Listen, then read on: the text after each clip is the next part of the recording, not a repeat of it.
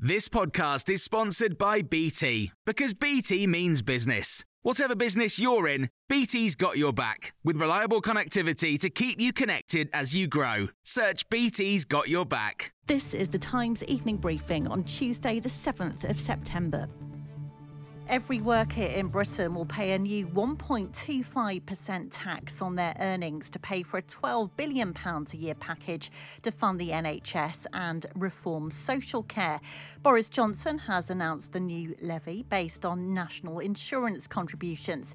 He says this will pay for the biggest catch-up programme in the history of the NHS in England and help deal with the backlog of cases built up during the coronavirus pandemic. And the Prime Minister acknowledged the measure breaks a Tory manifesto pledge. No Conservative government, Mr. Speaker, ever wants to raise taxes, and I will be honest with the House, I accept that this breaks a manifesto commitment, which is not something I do lightly, but a global pandemic was in no one's manifesto, Mr. Speaker. So from October 2023, anyone with assets under £20,000 will have their care costs fully covered by the state. No one will have to pay more than $86,000 for care costs in their lifetime. The Labour leader says the Tories can never again claim to be the party of low tax. Boris Johnson's pointed to the pressures added by the pandemic, but Sir Keir Starmer insists that's only part of the story. A decade of Conservative neglect weakened the NHS. Waiting lists had spiralled up 2 million before the pandemic. Targets were missed on cancer, on A&E, on mental health before the pandemic. Nicola Sturgeon has announced the Scottish Government's aiming for an independence referendum before the end of 2023. The First Minister has been setting out Holyrood's plans for the year ahead. Social care was among the priorities, with an increase of funding by £800 million over the lifetime of the Parliament.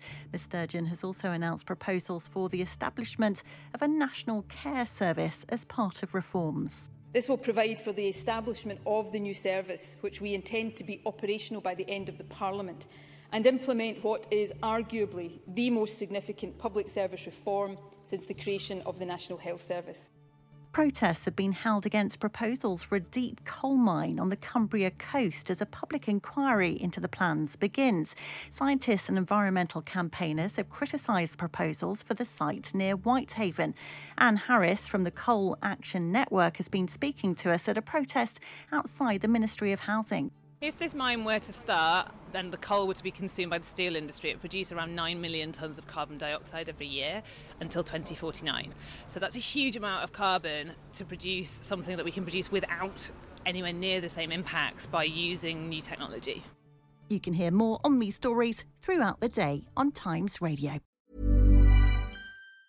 Normally, being a little extra can be a bit much. But when it comes to healthcare, it pays to be extra. And United Healthcare makes it easy with Health Protector Guard fixed indemnity insurance plans. Underwritten by Golden Rule Insurance Company, they supplement your primary plan, helping you manage out-of-pocket costs without the usual requirements and restrictions like deductibles and enrollment periods. So when it comes to covering your medical bills, you can feel good about being a little extra. Visit uh1.com to find the Health Protector Guard plan for you.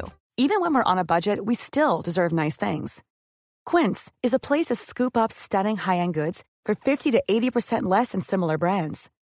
They have buttery soft cashmere sweaters starting at $50, luxurious Italian leather bags, and so much more. Plus, Quince only works with factories that use safe, ethical, and responsible manufacturing. Get the high-end goods you'll love without the high price tag with Quince. Go to quince.com/style for free shipping and 365-day returns.